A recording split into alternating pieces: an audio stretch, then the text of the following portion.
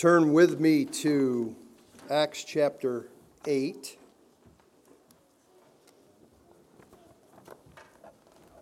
Happy New Year, 2024. We will pick up where we left off in 2023, preaching through chapters at a time, highlighting the greater emphasis of those chapters throughout the book of Acts. And this morning we find ourselves in Acts chapter 8. I'm going to read it here in just a moment. A couple things, though, I want to share. I'm thankful to tell the church that our Christmas offering was $32,000. Yeah. Appreciate that greatly, and appreciate your love for Christ, your love for this ministry, and that was exceedingly above all that we asked or thought. Not that we had a specific number designed, but we certainly were hoping to get 10,000, and that is the goodness and grace of God that was tripled. I also want to tell you this before I read Acts chapter 8. Pastor Alex spent a day in the hospital this last week.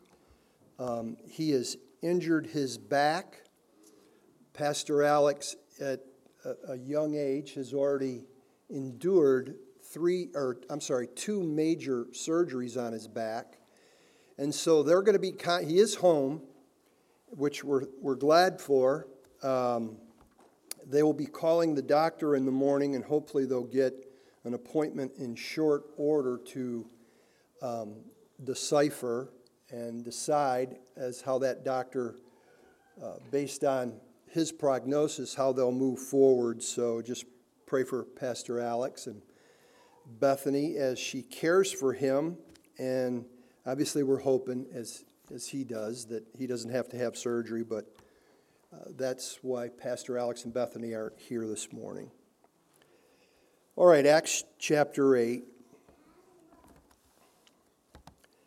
And Saul approved of his execution, and there arose on that day a great persecution against the church in Jerusalem. And they were scattered all throughout the regions of Judea and Samaria, except the apostles. Devout men buried Stephen and made great lamentation over him, but Saul was ravaging the church, and entering house after house, he dragged off men and women and committed them to prison. Now those who were scattered went about preaching the word. Philip went down to the city of Samaria and proclaimed to them the Christ. And the crowds with one accord paid attention to what was being said by Philip when they heard him and saw the signs that he had did. For unclean spirits, crying out with a loud voice, came out of many who had them, and many who were paralyzed or were lame were healed. So there was much joy in that city. But there was a man named Simon who had previously practiced magic in the city and amazed the people of Samaria, saying that he himself was somebody great. They all paid attention to him, from the least to the greatest, saying, "This man is the power of God that is called great." And they paid attention to him because for a long time he had amazed them with his magic.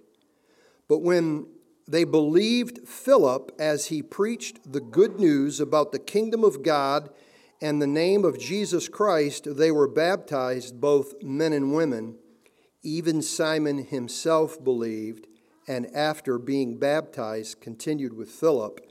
And seeing signs and great miracles performed, he was amazed.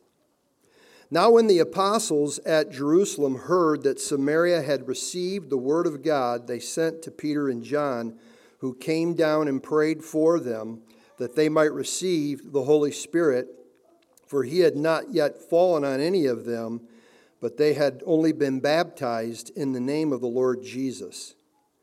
Then they laid their hands on them, and they received the Holy Spirit. Now when Simon saw that the Spirit was given through the laying on of the apostles' hands, he offered them money, saying, "Give me this power also, that anyone whom I lay my hands on may receive the Holy Spirit." But Peter said to him, "May your silver perish with you, because you thought you could obtain the gift of God with money. You have neither part nor lot in this matter, for your heart is not right with God. Repent, therefore, of this wickedness of yours. Pray to the Lord that, if possible, the intent of your heart may be forgiven you. For I see that you are in the gall of bitterness and in the bond of iniquity." And Simon answered, "Pray for me to the Lord, that nothing of what you have said may come upon me." Now when they had testified and spoken the word of the Lord, they returned to Jerusalem, preaching the gospel to many of the villages of the Samaritans. Now an angel of the Lord said to Philip, "Rise and go toward the south to the road that goes down from Jerusalem to Gaza." This was a desert place. And he arose and went, and there was an Ethiopian eunuch, a court official of Candace, queen of the Ethiopians, who was in charge of all her treasure. He had come to Jerusalem to worship, and was returning, seated in his chariot, and was reading the prophet Isaiah. And the Spirit said to Philip, "Go over and join this chariot." So Philip ran to him and heard him reading Isaiah the prophet, and asked, "Do you understand what you are reading?" And he said, "How can I, unless someone guides me?" And he invited Philip to come and to sit with him. Now the passage of Scripture that he was reading was this: "Like a sheep he was led to the slaughter, like a lamb before its shearers is silent, so he opened not his mouth. In his humiliation justice was denied him. Who can describe his generation? For his life is taken away from the earth." And the eunuch said to Philip, "About whom, I ask you, does the prophet say this? About himself or someone else?" Then Philip opened his mouth, and beginning with this scripture, he told them the good news about Jesus. And as they were going along the road, they came to some water, and the eunuch said, "See, here is water. What prevents me from being baptized?" And he commanded the chariot to stop. And they both went down into the water, Philip and the eunuch, and he baptized him. And when they had come out of the water, the Spirit of the Lord carried Philip away, and the eunuch saw him no more, and he went on his way rejoicing. But Philip found himself at Azotus, and as he passed through, he was preaching the gospel to all the towns until he came to Caesarea. Church, would you bow your heads with me as we approach our God? Heavenly Father, now as we open your word and as we look upon Acts chapter 8, we pray and ask that you will lead us and open our eyes to see the beauty of Jesus. And then by your grace, move in your church, Lord, we ask, that we would live for the honor and the glory of God alone. Once again, Lord Jesus, we give you thanks how you have worked in Christ Community Church, which just another demonstration was evident in the large Christmas offering we were able to receive to continue to further the preaching of Christ and the gospel from this church. We certainly would ask, Lord, freshly for our dear brother and Pastor Alex, that you will heal his back, Lord, so that he will not have to endure another surgery. We submit him to your care, knowing, God, that you do things all good and well. We pray for these things in the name of Christ and by the power of the Holy Spirit. Amen. A couple things that any church of any generation, and particularly for those who pastor, when preaching Christ or dealing with aspects of the gospel, you deal with two extremes. There is one extreme which will morph people into legalism, which by the technical term of the New Testament would be to add anything to the gospel outside of the person and the work of Jesus to save them. And then there's, on the total opposite end of that spectrum, would be those who are under like a license type of mentality that grace is so free it doesn't matter what your life looks like post-faith. And you can do or sin any way that you would like to. And both of those truths, about whether they're legalism or license, are perversions of the gospel. And I would guess to say throughout the history of the church over the past 2,000 years, there's probably been a greater struggle to legalism, because legalism really goes to the pride of men to want to think they're better than they really are in terms of how the Bible defines them. And I watched I don't know, about a year or so ago, whenever it was, certainly R.C. Sproul was still alive. I watched a round table with him, and R.C. Sproul suggested this, and I have found this specifically to be true for me as one who has pastored now approaching 35 years of my life, that there are four categories of people. There are only two groups of people, those who belong to Jesus and those who do not belong to Jesus, but I really thought what he said here made sense. There are people who are genuinely saved, converted to God, and they know that they're saved. They have the complete and full assurance of that. There are people who are lost. They maybe even have heard the gospel, and they would admittedly say they are lost, that they have rejected Christ. And those two groups are kind of obvious. But I thought this was very interesting, and it certainly is fitting for the passage that we're going to look at today. He talks about two other groups of individuals because we're going to look at a contrast of genuine belief over against spurious faith in Acts chapter 8. He said there are those who have been genuinely converted by God, but they are weak in faith, and they suffer with doubting, which causes them too often because they're weak in faith, to question their salvation and the assurance of it, but they are yet genuinely saved because they would say that Jesus is the one who has forgiven them of their sin, yet they struggle, they suffer along. And I can tell you this throughout my time as a pastor, it's very difficult.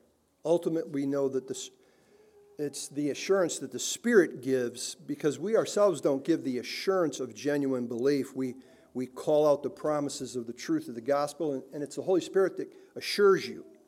And yet there's a great hurt, I can tell you this, and difficult, helping people to strive with and overcome being weak in faith. And then there's a more fearful state. There are people who are deceived, who think they are Christians, and they are holding to false assurance because they do not know Jesus.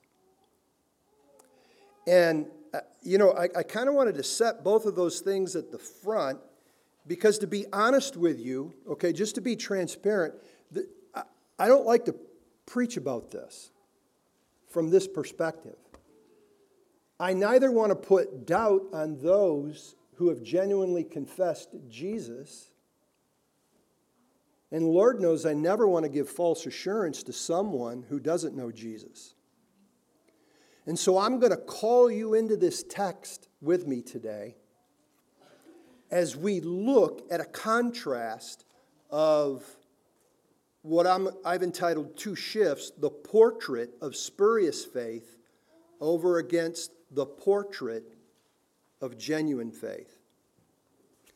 Josephus, the ancient Jewish historian, lived in the time of Christ. He himself did not believe that Jesus of Nazareth was the Christ. Yet nonetheless, he says this in one of his recordings: the followers of Christos, meaning the Messiah, Jesus of Nazareth, are those who receive the truth with pleasure. And I loved that when I read that a couple of months ago. In the text that we find ourselves here in Acts chapter 8, literally, it mentions twice upon faith those having a joy. There is a pleasure, a joy-filled pleasure to them, both to those who were being converted in Samaria and to the Ethiopian eunuch himself. Those who are redeemed genuinely by Jesus have a joy that resonates in your soul. And I can only explain this as a gift that God gives. When we're looking at Acts chapter 8, the gospel is expanding. Okay, it's moving out as Jesus told the disciples he said it would.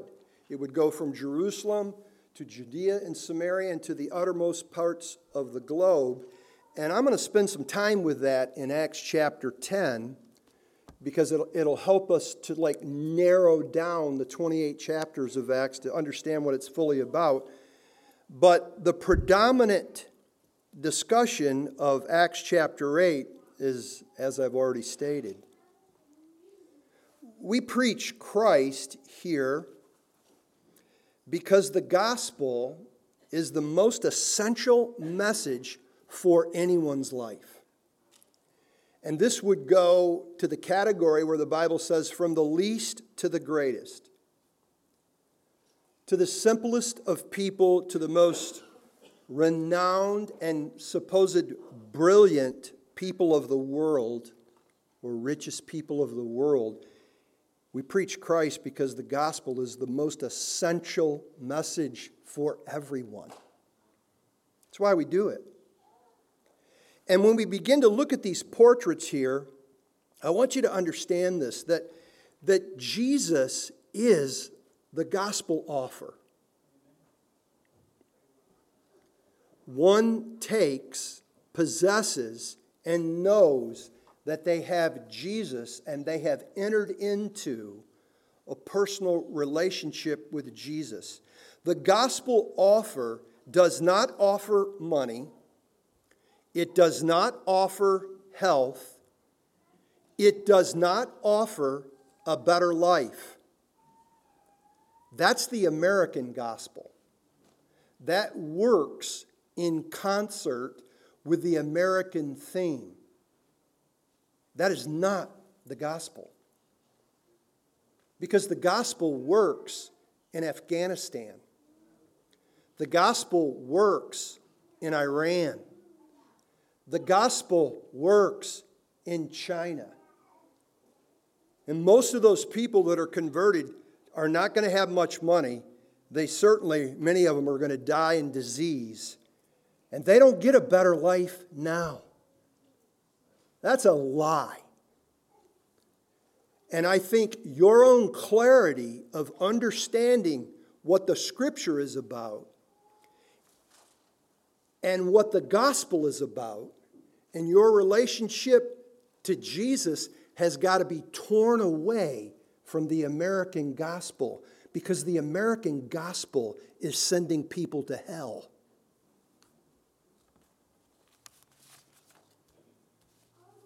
The gospel is a promise. God sent his Son into the world to save sinners. Salvation only comes on God's terms, not our perception of what Jesus is. Tooth Fairy, Santa Claus, or anything else. When we're thinking about Jesus in relationship to those terms, the Bible is everything that Jesus says he is, and what the Word says he is. It's nothing more, nor is it anything less. But that is what somebody is taking in when they're taking Jesus in terms of saving them. The gospel is the good news. And it's the good news that Christ has died for sinners. And man, are we thankful because we sin. And it doesn't matter if we've been saved for 5 minutes or 50 years, like my case. The tenderness and the sweetness of the gospel is understanding, man, I belong to Jesus. That's what's important for me. The gospel is not merely the benefits of missing hell or gaining eternal life. Those, though, are truths that are tied to the gospel. But the gospel believed in genuine faith knows that it is eternal life with Jesus. And with those who belong to Jesus. That's what eternity will look like. And so we preach Jesus from every text of the Scriptures. Some are more clear and easy. But we preached Jesus from every text of the Scriptures, or pericopes, because Jesus is in every text. And Jesus is the essential element for all of our lives. And it doesn't matter what stage of life that you're in, whether you're young or whether you're old. When Christ is preached, when the gospel is given accurately, though weakly, because it comes from frail, pots, as Paul will call them he'll call the messengers of God that, frail pots in Corinthians. But when Christ is preached, God awakens dead hearts to repent of their sin and to trust in Christ alone.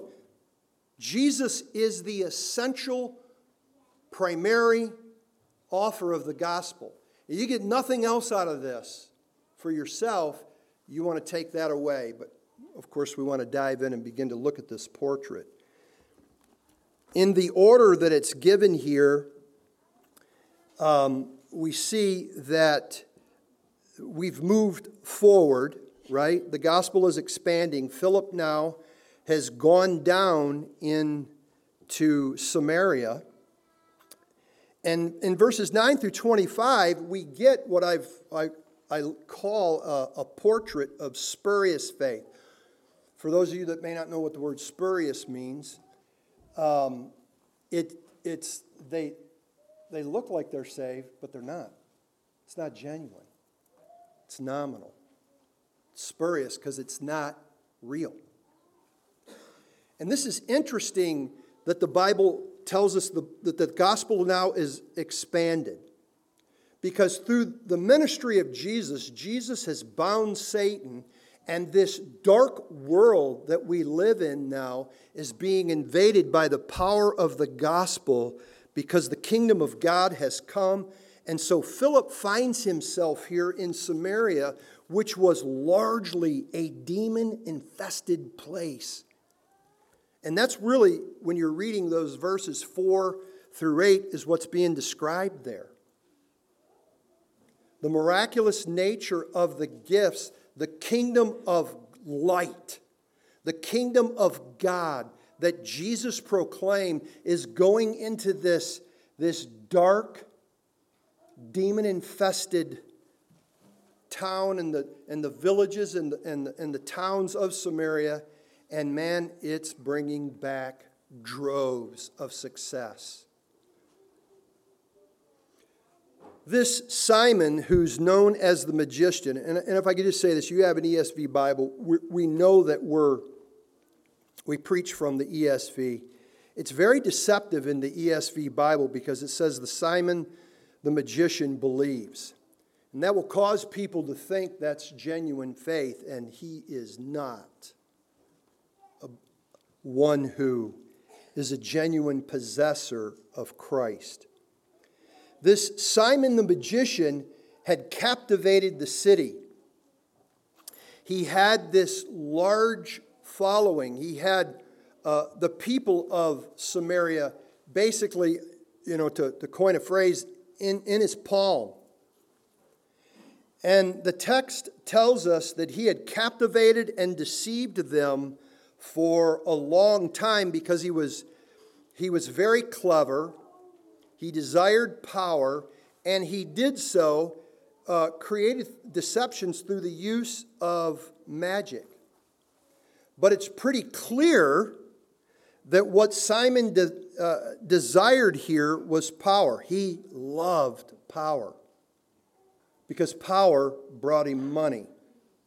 He loved the attention. Look at verse 10. And they all paid attention to him from the least to the greatest, saying, "This man is the power of God is called great." Boy, you're a god, Simon. You are great. You have great gifts.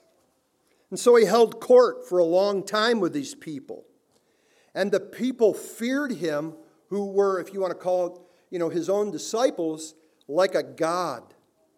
And then here comes Philip, because the gospel is being expanded through the persecution that's going on in Jerusalem, where earlier in Acts chapter 8, the Bible tells us that the apostles had stayed back. Peter is preaching in Samaria, and he's utilizing miraculous gifts, again, that we'll talk about in Acts chapter 10, and many were converted. And I want to say this before we move forward in looking at this Simon the magician. I think God in the early church was doing unusual things, right? For time and history. Now we consistently embrace that message of Christ and the preaching of the gospel. But if I could be honest, I'll be 64 here soon, and I've heard this text where a lot of preachers will pass guilt on the congregation that we're not sharing Christ enough. If we were, we'd have a revival like this. And, they wind up everybody's hearts and get 10 verses of Just As I Am and just get them down the aisle and stuff them with a card and tell them they're saved. But in the text, I think there's unusual things. Of course, we should embrace the fact as followers of Jesus, we want to preach the gospel. I want everyone that's in my life to know I'm a follower of Jesus, and I want them to know Jesus. And so I don't even tell people most times that I'm a pastor. And I don't tell them that I'm a pastor, though I've been a pastor more than half of my life, not because I'm ashamed of being a pastor. I want them, in being exposed to my life that don't know me, to look at me and say, wow, this dude, he's kind of a Jesus freak. Yeah, that's the goal. Because I want them to know Jesus, man. Because Jesus is the essential message of life. And so what takes place here is through this mass amount of conversions, this is kind of dipping into, to Simon's war chest. What's going on, man? These some of my converts. And so this arrogant dude gets wind of this, and he begins to see in going and getting next to Philip some of these meetings that are taking place. And then it's clear, and I want to point this out to you, so that you see this. Verse 9 says, verse 13, as Philip had preached the good news about the kingdom of God in the name of the Lord Jesus, it says of Simon himself, he believes, and after being baptized, he continued with Philip. Wow, we got him down the aisle and wound him up. That's not what's taking place here, okay? But what he does is he attaches himself to the church. He's on the inside now. He certainly is inquisitive.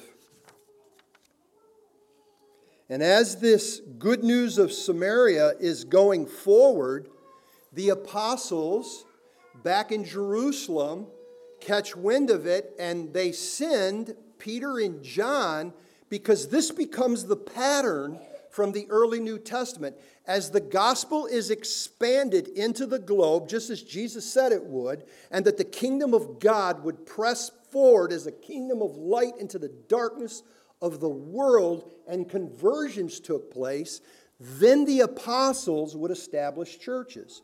So, Peter and John get down there. We need to establish another church. The church of Jerusalem is the first church. And they're going to go down there. And of course, they begin to interact with Philip. And it is Peter himself that gets connected to Simon the magician. This looks fantastic. This looks spectacular. And it really was for the most part. But when we get a closer view of this, we find from verse 18 that Simon desires power. Look at verse 18. Now when Simon saw the Spirit was given through on the laying on the hands of the apostles, he offered them money. Simon desired power. He wanted the power of God, but he did not want the Son of God.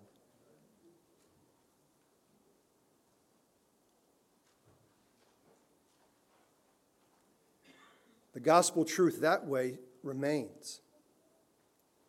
Because taking Jesus is not going to bring you money necessarily. It's not going to give you better health. It's not the gospel. Peter responds, and we get, this is intense. It's stark. I don't think we want to miss this, because even in your English Bible, it's set in with an exclamation. Look at this. Peter looks and peers into Simon, verse 20, and says, "May your silver perish with you, because you thought you could obtain the gift of God with money. You have neither part nor lot in this matter, for your heart is not right with God. Repent, therefore, of this wickedness of yours, and pray that the Lord, be it possible, the intent of your heart may be forgiven you." That word perish, you've heard that word perish before. It's the exact same word perish in John 3:16. For God so loved the world that he gave his only begotten Son, that whoever believes in him will not perish. Lost people. Lost people, when they die, they perish. Perish is a term that is used for lost people. Perish is a term of the gospel. Dear friends, some of you might be sitting in here and your life is headed, you're going to perish. You're going to perish because you haven't believed with a desire to take Jesus. You want the benefits of the gospel.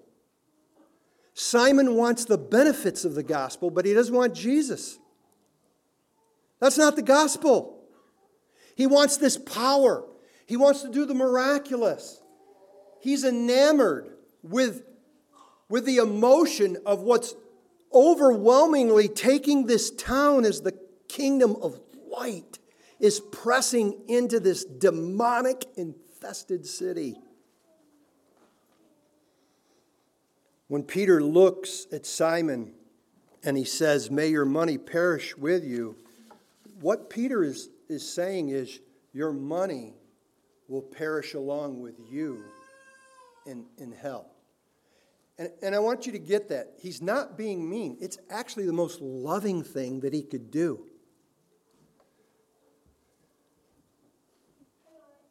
He's making a gospel appeal to him because it has become self-evident, though he has said the words and gone to the waters of baptism, he does not possess faith in Jesus.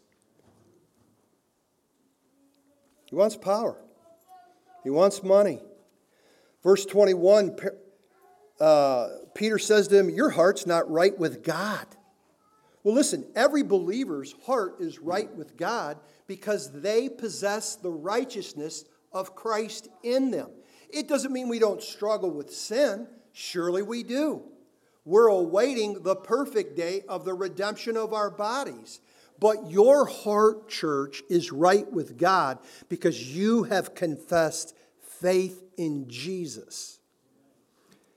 You have the righteousness of Christ.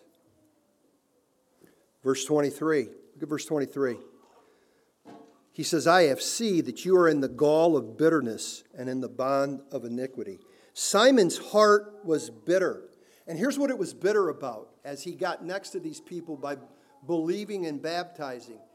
He was bitter that they had a larger following than him.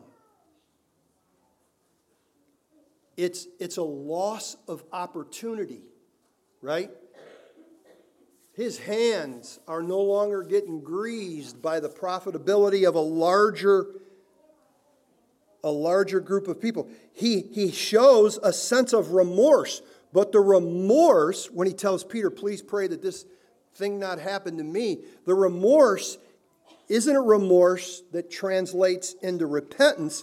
It's a remorse like Judas got before he killed himself, Judas Iscariot.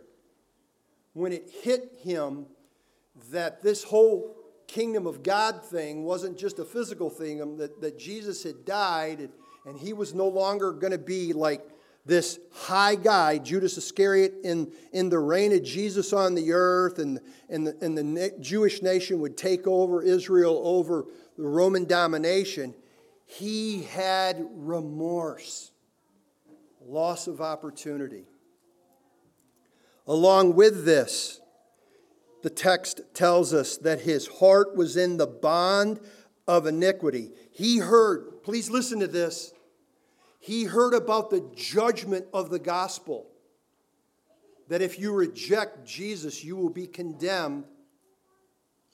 He wanted to escape judgment, but Simon the magician did not want Jesus. And so, Peter tells him, your heart is in the bond of iniquity. Sin has gripped your heart. And joy is not manifested from your heart in those who are genuinely converted like them. It's just, you don't want to be condemned and you've lost an opportunity. Simon the magician wanted power. He had a desire to gain wealth. His heart was not right with God. He was condemned to perish in eternal punishment. He had remorse, but no doubt, probably even a form of conviction of sin.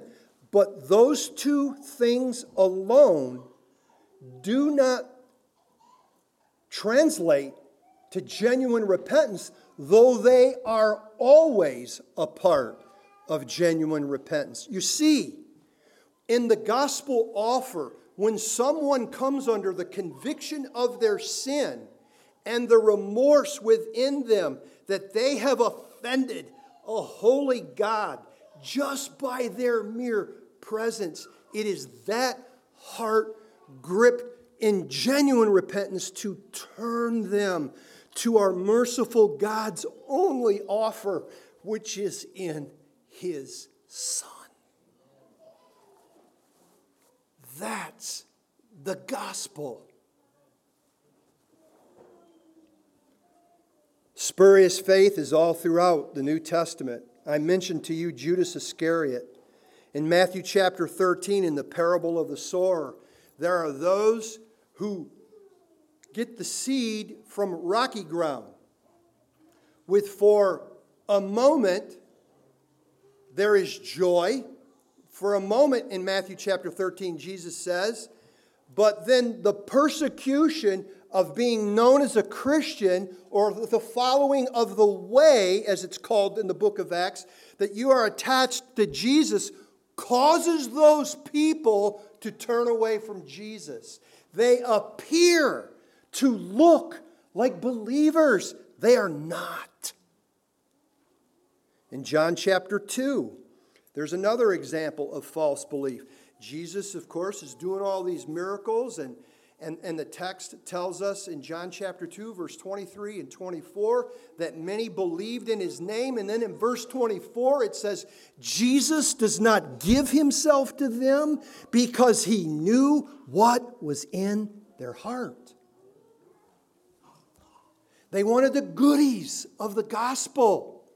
They wanted the benefits of the gospel, but they did not want Jesus. Because Jesus is the gospel offer. So, of course, most often when the Bible speaks of belief, it's speaking of genuine belief, but you always want to notice the context. Of course, here, then there is Simon the magician. In other cases I could offer you as well, there's Demas, who's associated with the church, and then he turns his way to the world. The love of the Father's not in him. Now, I always want to be faithful to the text, right? And I certainly would want to preach that text in case there's someone in that fourth category that is like, oh yeah, I think I'm a Christian, but you're living on false assurance. And at the same time, I want to plead to you, I'm not wanting to cause doubt upon those who have genuinely believed. But guess who's the divider of all of that? It's the Holy Spirit, who is testifying to each of one of us right now in this room and letting us know, do we genuinely belong to Christ or not? And so I beg of you, as that's going on for you, you want to relate with God because He knows your heart and mind better than you. And you want to come to Jesus by faith because now we're going to look at the portrait of genuine faith as we move quickly through this. The Ethiopian is a eunuch. Moms, dads, you can explain eunuch. But the Bible tells us he's a eunuch, and here's the reason why. He's a treasurer. He's a treasurer in Ethiopia, right? To the queen. And of course, all people that lived in the palace, people who were of high regard, if they were male, they became eunuchs so as not to impregnate others. What I get out of this text, I think, is pretty clear. He had gone to Jerusalem to worship. And so we know from Acts chapter 2, the day of Pentecost has come. This Ethiopian eunuch is a proselyte Jew. And it's through this context, he now is headed back to Ethiopia, and he's obviously reading the Bible, and he gets converted to Christ here. Now, before we look at the examination of this is what I love about this. An early church father writes that there was an outbreak of Christianity in Ethiopia and in northern Africa. And the early church fathers attested that to the Ethiopian eunuch taking the gospel back to his home and sharing Jesus. And you know what? This was my experience. It was my experience of my siblings, my parents. Those who genuinely get converted to Jesus, they want to tell others. And I don't care if you're extroverted or introverted. How could I possibly take Jesus as my Lord and Savior and hide it under a bushel? Doesn't make any sense. No, because it brought joy. No, because it's the most essential message in life, because it's God's message. And no, because I want to see others come to know Jesus. That's the normal, fruitful progression of genuine faith as those who are converted to Christ. And just a side note to this, Irenaeus, so you can get a picture of this. Irenaeus was bros with Polycarp, who was bros with the Apostle John. So we're talking about dudes that, like, rub shoulders to shoulders together. At least Polycarp and John did, and then Polycarp did with Irenaeus. That might not mean much to you. I thought it was awesome. And it certainly makes sense to this text. He gets into this gospel conversation. The gospel conversation goes from verse 29 through 35. Pastor Mike Shampoo read from our text this morning. That's the text he was reading. And it gives us this little section. Please follow this. Because even in every pericope, it may not explain everything about the gospel, but what it does give us about the gospel gives us some key points. Because Philip looks at him and in genuine humility, because he loves Jesus, says, hey, do you understand what you're reading? And the poor Ethiopian is in his chariot. The dude was a possession. He said, man, would you come up and sit with me? And he goes, how can I know unless someone guide me? His heart's been humbled. He's been reading the Word of God that converts sinners. Ooh, yes, the Word of God converts sinners. And he's been reading about a suffering servant. And he goes, man, who? He looks at Philip and says, who's he talking about? Is he talking about himself or is he talking about someone else? And then Philip uses Isaiah 53 and he preaches to him about Jesus.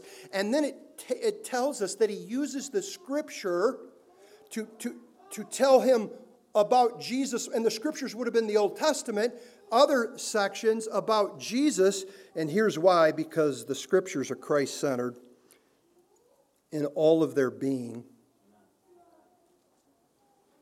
We have one book, unified, that tells us the beauty of Jesus. And man, is he beautiful.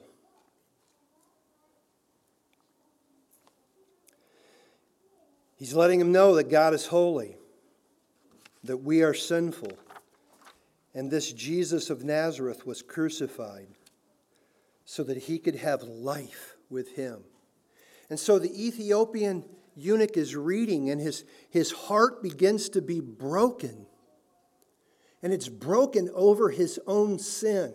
He's not comparing his life to anyone else. This guy's got a place of position. No, it's moving in him as the Spirit is moving in him. And he's broken in his sin, and he's come to realize that he's offended God. And this suffering servant that's obvious to him has suffered for sin. He now hears the words from Philip. It's Jesus. And you can be forgiven of all of your sin if you'll turn to him by faith. This conviction that you've come under, this remorse, is now turning your heart in repentance to grasp and take hold of the merciful act of God which is found in his Son Jesus, who by his life, death, and resurrection saves people. Glory! Simon the magician set up against the Ethiopian eunuch. Dear friends, church, the gospel is not just the benefits of the gospel, though they are true. I want to miss hell. I don't want eternal punishment. But because I've taken Jesus by faith and faith alone, I will have life with Jesus in eternity. And I'll get to be with His church from all the ages. Genuine faith wants Jesus. And the church, though mocked, scourged, tattered, and weak across the globe, guess what? Jesus loves His church. He loves His church. And nothing will keep Him from bringing His bride to Himself and making her new. So for 2024, church, may we run with Jesus with endurance. Let's pray. Father, now as we move to look at and to share in your table with God's people, we pray that you will give us a foretaste of what's ahead, because we know this merely is a prefigurement to what we will do with you on that day, the final day.